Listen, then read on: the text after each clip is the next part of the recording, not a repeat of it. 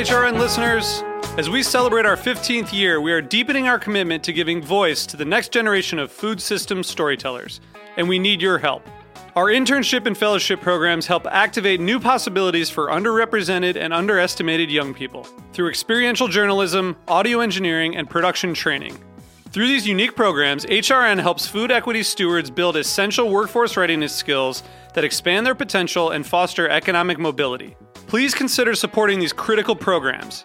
And with a minimum donation, you can be entered to win a dinner for two at an amazing restaurant in one of 8 cities and tickets to a concert at a great venue in one of those cities. We have incredible partners across the country who have donated, as they also share our passion for helping to educate the next generation of food systems storytellers. Check out heritageradionetwork.org/15 to donate and enter to win today. That's heritageradionetwork.org/15 to donate and enter to win today. And make sure you donate before March 31st. Thank you. This episode is brought to you by the Michigan Cherry Committee. Learn about the wonderfully tart Montmorency cherry at choosecherries.com. Hey there, HRN listeners. This is Harry Rosenblum, host of Feast Your Ears. I know that news about COVID-19 and the coronavirus has made a lot of people nervous about getting sick.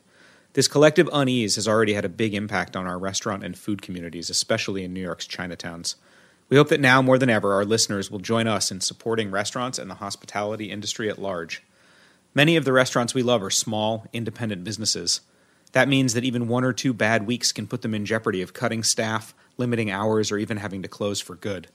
As long as we're still able, we should go out to eat and support our favorite restaurants. I think it's also great to remember that hospitality professionals are really good at hygiene and food safety practices. Long before there were guides all over the news about how to properly wash your hands, they were already experts at hygiene. Guests' health is tantamount to successful hospitality in any restaurant. And even if you don't want to go out, you can still support restaurants by ordering delivery, buying gift cards, and giving them some extra love on social media. What better way to handle a crisis than by supporting those in our own community? If we don't support them now, they might not be there when this crisis is over. Join HRN in supporting restaurants during this time, especially our friends in Chinatowns around the country. Thanks for listening.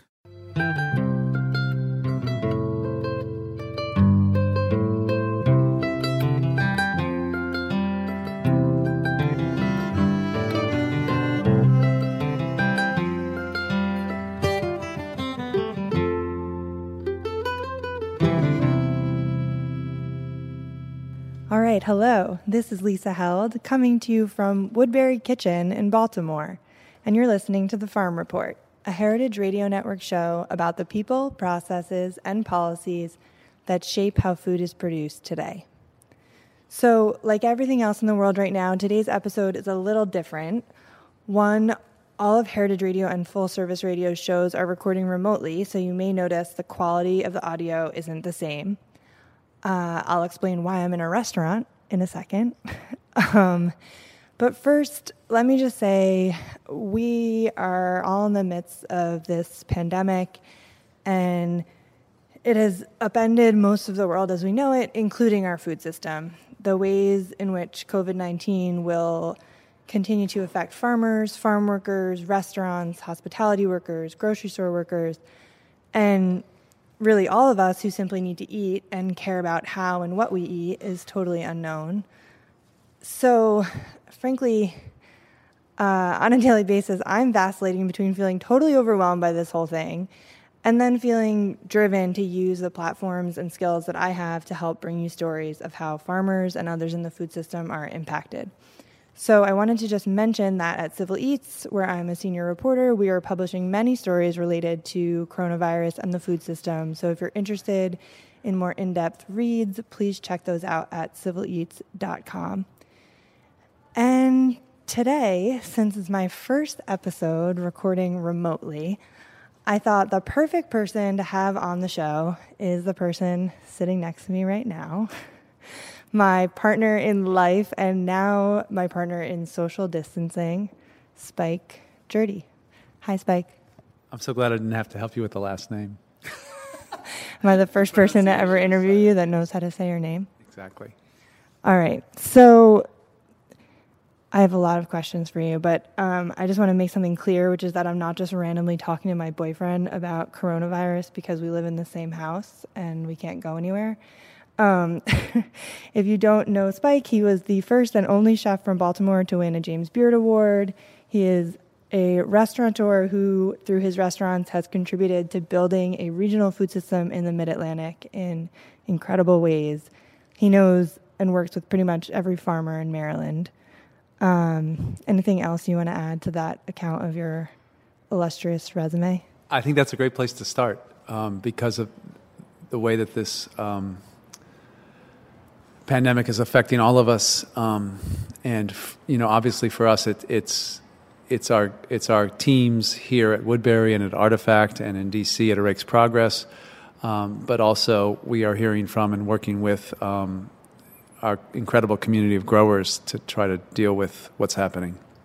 Right, and we're going to talk a lot about that.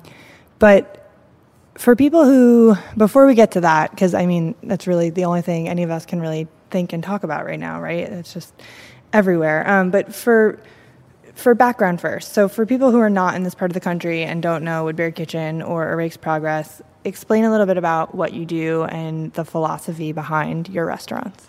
So Woodbury opened in 2007, and we talk about the fact that we opened not as a concept, which I think is kind of a tired trope of the restaurant business. Did I say concept?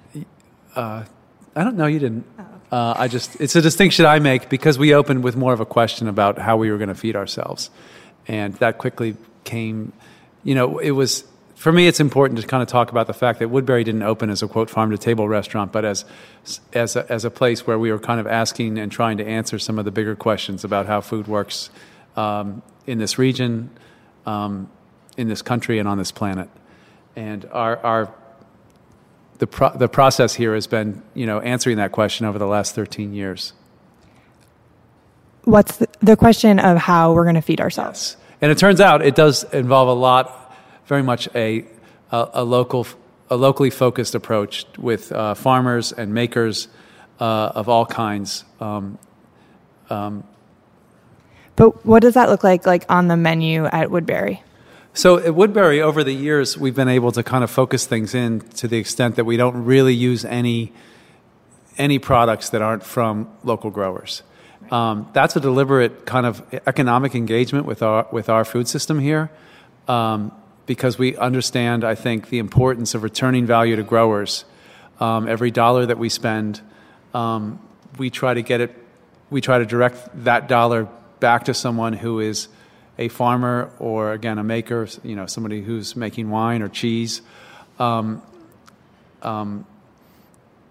so that they can they can continue what they're doing, so that they can improve, and so that they can be successful. Right. And most people that hear about what you do, a lot of what comes after you explain it is, wait, but no lemons? Right.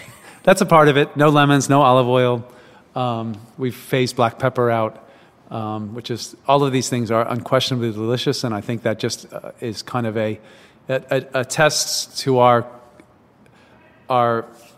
commitment to looking at things in a slightly different way, in a slightly broader way, and especially including that economic piece where growers get paid and they keep doing what they're doing, because without them, none of this is possible. I forgot to say one other thing that you do that is relevant to this conversation, which is that you have a live event series called Origins that also runs as a podcast on Heritage Radio. So we should tell people that in case they're listening and they want to listen to something else. How many have you done? 33. Yeah. And those are available on Heritage, and very proud of the fact that we, have helped drive this conversation. And some of my favorite growers, people that I've been working with now for longer than a decade, are included. All right, so we're at Woodbury right now, and we're maybe 2 of 5 people in the building. Paint us a picture of what's going on right now. Very strange. Woodbury at this time, just after 5 o'clock on a Wednesday, our service would have begun. Our team would be ready, standing behind the bar, standing on the floor, waiting to greet guests. Guests would be coming in. And none of that is happening right now. We do have guests pulling up right now, or I guess more accurately, they'd be called customers, because we've pivoted to doing a curbside pickup of meals that we're providing for folks here in these very first days of what I guess you could call a shutdown. So what is going to happen to your restaurants? And I mean, there's been so many articles recently and other chefs and restaurant owners speaking out about what the long-term effects of all this are going to be. I mean, it's obviously way too soon to know, and we don't know how long it's going to last. But what are you thinking about in terms of the effect this is having on your staff, the business, and just like how to get through this, essentially? It's like most other folks at this point, I don't have an answer to a lot of those questions, and I don't know what's going to happen. I don't know, and I don't think any of us know how long this is going to last and how bad it's going to get. So we are taking it day by day because the situation is changing that rapidly. I think one of the most surreal aspects of our experience here, and I think it's similar for a lot of folks, is that we saw this coming from a long way away. And what do you mean? We saw the pandemic developing across, from China, and then gradually make its way to other countries and then to the United States, and then gradually become something that we were confronted with here in a real way. And now that it's here, it's worse than any of us, I think, expected it or at least anticipated it being. And we're in the thick of trying to figure out what it means for us, for our teams, and for our growers. Yeah, and everyone's talking about how, I guess a lot of people don't think about the economics of restaurants that often, especially, restaurants that are small businesses. And now suddenly people are talking about that and thinking about it. And one thing that you see a lot is people saying how slim the margins are in a business like this.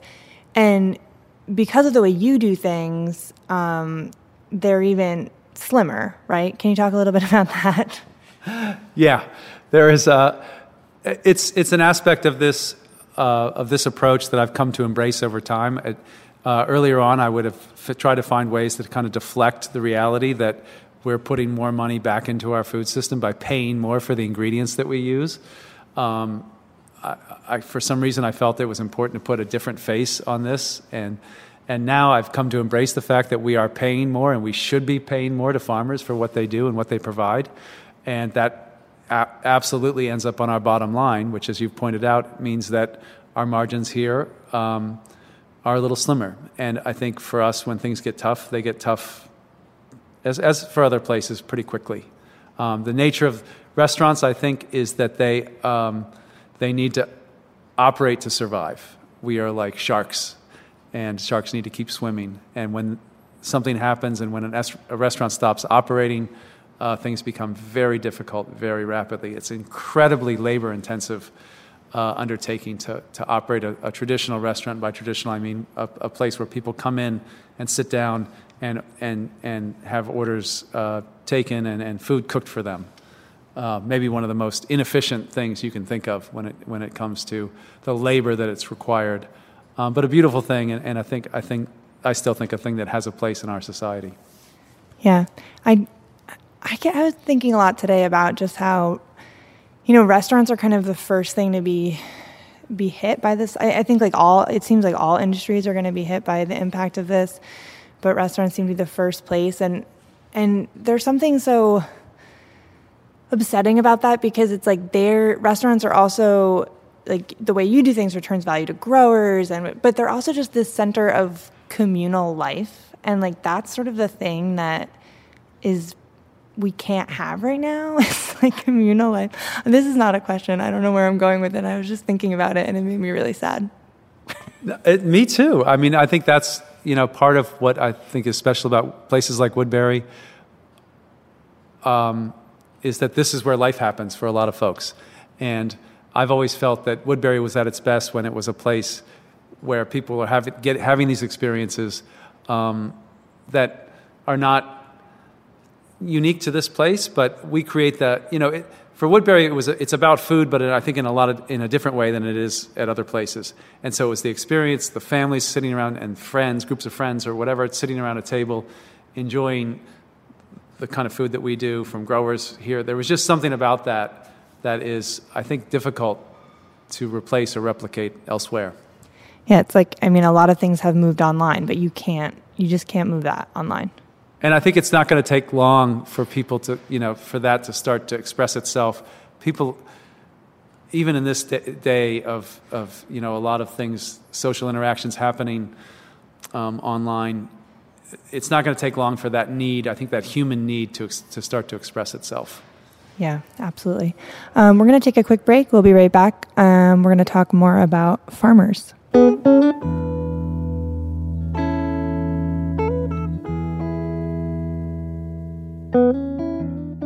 This episode is brought to you by the Michigan Cherry Committee. A cherry isn't just a cherry. When it comes to tart cherries, the wonderfully U.S.-grown Montmorency tart cherry variety is the cherry with more. They're available year-round, dried, frozen, canned, juice, and concentrate. U.S. Montmorency tart cherries are also one of America's superfruit, which means they're good for you. Tart cherries contain many antioxidants and beneficial phytonutrients, including anthocyanins, the pigments that give tart cherries their bright red color. And don't forget about flavor. U.S. Montmorency's unique sour-sweet profile make them an excellent addition to yogurt, oatmeal, salads, trail mix, and of course, a classic cherry pie. Learn more about the wonderfully U.S.-grown Montmorency tart cherry at choosecherries.com.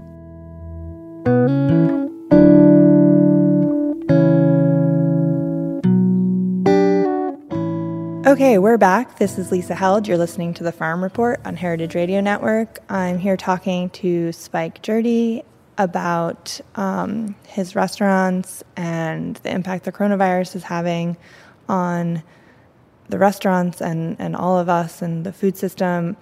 You work so closely with a lot of farmers. You depend on farmers. Everything you do is sort of based on what you get from farmers. Right. What are you hearing right now from the farmers that you work with in terms of how they're doing amid this crisis? One of the most satisfying things about what I've done and the work that I've been doing for the last decade plus has been seeing how our farmers here have evolved and grown and just improved. And one aspect of that is that we have tremendous amount of fresh local produce now here. We're kind of tail end of winter that we would never have had 10 years ago, say. And that what I'm hearing from growers right now is that that's piling up, essentially. Farmers that had production going in hoop houses and high tunnels and in greenhouses now have no place to sell that. These are growers that we work with and who work with us and other restaurants. All of us are closed down, and they don't have relationships or other outlets for it. Some are trying to kind of restart CSAs that they may have let go in favor of doing restaurant sales. That's what I've heard. But basically, our conversations are like, how can we start to get this machine running again in a different way that doesn't involve guests coming in and sitting in the restaurant? And one of my main motivations is so that we can get these growers, get their products out there to folks that want it, and we can get growers paid. Right, so have people pick up produce here as well? Yep. Yeah. We're talking curbside markets, and it's great because there are a number of people here, I know in Baltimore and in D.C. that are thinking about this. I'm not the only, by any stretch, the only one who have recognized that this is an acute issue with what's going on, and that these farmers, one of the things that I think about when I think about this business is how closely, our interests and our fortunes are kind of aligned when it comes to Woodbury Kitchen and the farmers that we work with. And we've seen a year like 2018, which was devastatingly difficult weather-wise for farmers, and we suffered as well. And now we are all suffering again. Yeah. And some of those farmers are kind of pivoting. Like you said, they're doing bigger CSAs, trying to get more CSA signups, and then also are doing home delivery, which is, they're doing it because, like you said, they have all this produce that's piling up and they want to get it to people. They want people to be able to eat the food. But, there's a reason farmers don't do that generally, right? Because it's incredibly inefficient. Right. And like, how will they, like, to me, that just seems like, how will they even execute that and stay afloat? It seems like it would be really difficult. It's a sign of desperation already. Yeah. And I think that's what, I feel in some sense that the hospitality industry across this nation, and certainly here in Baltimore and Washington, we were hit kind of first. And I'm not in any way questioning the decisions that were made. I think that restaurants should have been closed down. I think that was a good call. I think it probably could have come earlier, and it could have been more clearly handled. But when the call came, it absolutely makes sense to all of us that that's what needed to happen. But now we are in this situation. And, it's confusing to me that a lot of the talk that I'm hearing now out of Washington is about a stimulus package, and I'm not sure what there is right now to stimulate. We have folks whose needs are immediate, and they are already, facing very difficult circumstances because their livelihood has been cut off. Yeah, absolutely. Can we talk about Omer? Sure. So, I was just thinking about farmers who are affected by this, and I mean, so you have this incredibly unique relationship with an Amish farmer in Pennsylvania, and can you just talk about the phone call that you had with him? Because I think it's just such an illustration of how some farmers are, especially in his community, are cut off from what's happening, and then also he's trying to start up this new agricultural business essentially, and that's going to be really difficult. Absolutely. Right in the middle of this, he's trying to get a on-farm dairy processing operation going, and it's probably, he's been working on this for about a year, and this is in direct response to another thing that you've done a lot of work on, coverage of how difficult the dairy industry's become in this country. And so Omer's a farmer in Lancaster County. He's a diversified farmer who does dairy and eggs and grains, and all of which I buy from him. And I think I've almost got a second career now as the Amish News Network, because he also gets a lot of his information from me, and which is to illustrate that he doesn't have the usual access to the internet and to television news and things like that. And so a lot of what he's hearing are from his network of neighbors and also truck drivers and things like that. And a lot of the information, as I was talking to him, wasn't good, and he didn't understand that we were shut down. He was confused about whether he was going to have to split his family up because there's 12 people in his house, and he had heard that the government was saying that you could only have 10 people together. So it's scary. What we deal with is scary, and I think it's magnified or exacerbated by the fact that he's up there responding to these things as well, but without the kind of the steady flow of information that we have. Some of which, not all of it's reliable, but we certainly are much more plugged in than he is. Yeah. And I mean, you mentioned the dairy. I mean, the dairy industry was already in just complete free fall, and he had this opportunity to turn it around, to do on-farm processing, which would allow him to capture way more of the food dollar, milk dollar. Yes. And it's so frustrating that it's it's just at that point where maybe it would have worked, and this is hitting. And there are many, I think that's a great example of what's going to happen, is that things that were just starting out or hadn't fully established themselves, great things, necessary things, are going to be derailed because of this. And obviously there are a lot of us are going to pay a big price, but it's sad to think of things like this. And I'm not saying that he doesn't get it going. He's shown an incredible amount of determination to stay with it through some really tough. He's had a tough go of it with getting inspected and some of the other, getting his system up and running. So I'm still hopeful that it will happen, but again, it couldn't have come at a worse time. Yeah. So you have been a sort of tireless advocate for local food for a long time, for many reasons. How has this whole situation impacted your thinking about that? I'm hoping, and again, this is, I guess if you were going to capitalize, you could say this is day 3. I mean, this is really the 3rd day that we've been fully immersed in a crisis that we need to kind of figure our way through. And my hope is that this will help us understand, some of the value of what a strong, robust, diverse local food system can mean to us.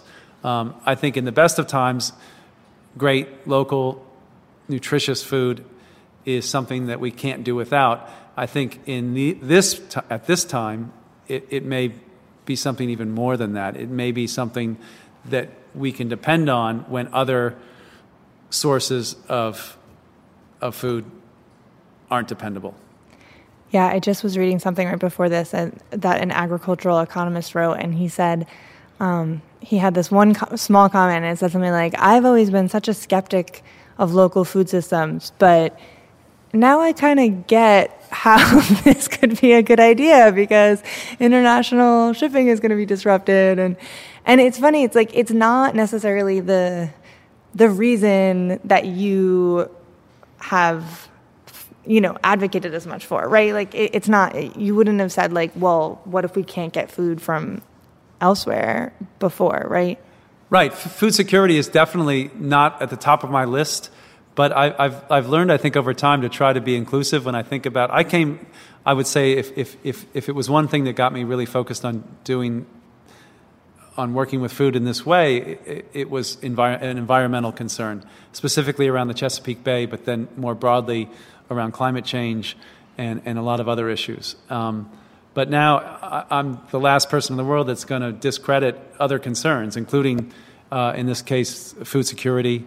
And I think I'm really hopeful that as we pivot away from kind of a traditional restaurant model with guests sitting at tables here at Woodbury Kitchen towards something else for as long as we need to, that our local food system will kind of rise to the occasion, if you will, and we'll see the value of it, I think, even more clearly than we may have in the past. I think that's a good note to end on. Thank you, Spike. Thank you, Lisa. Thank you all so much for listening to the Farm Report on Heritage Radio Network. If you enjoyed the conversation, please subscribe to the podcast, rate it, and share it. I'll see you next week.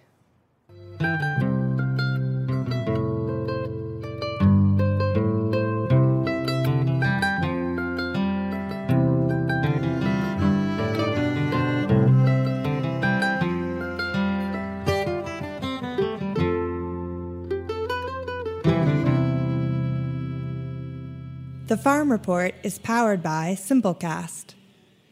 Thanks for listening to Heritage Radio Network, food radio supported by you. For our freshest content, subscribe to our newsletter. Just enter your email at the bottom of our website, heritageradionetwork.org.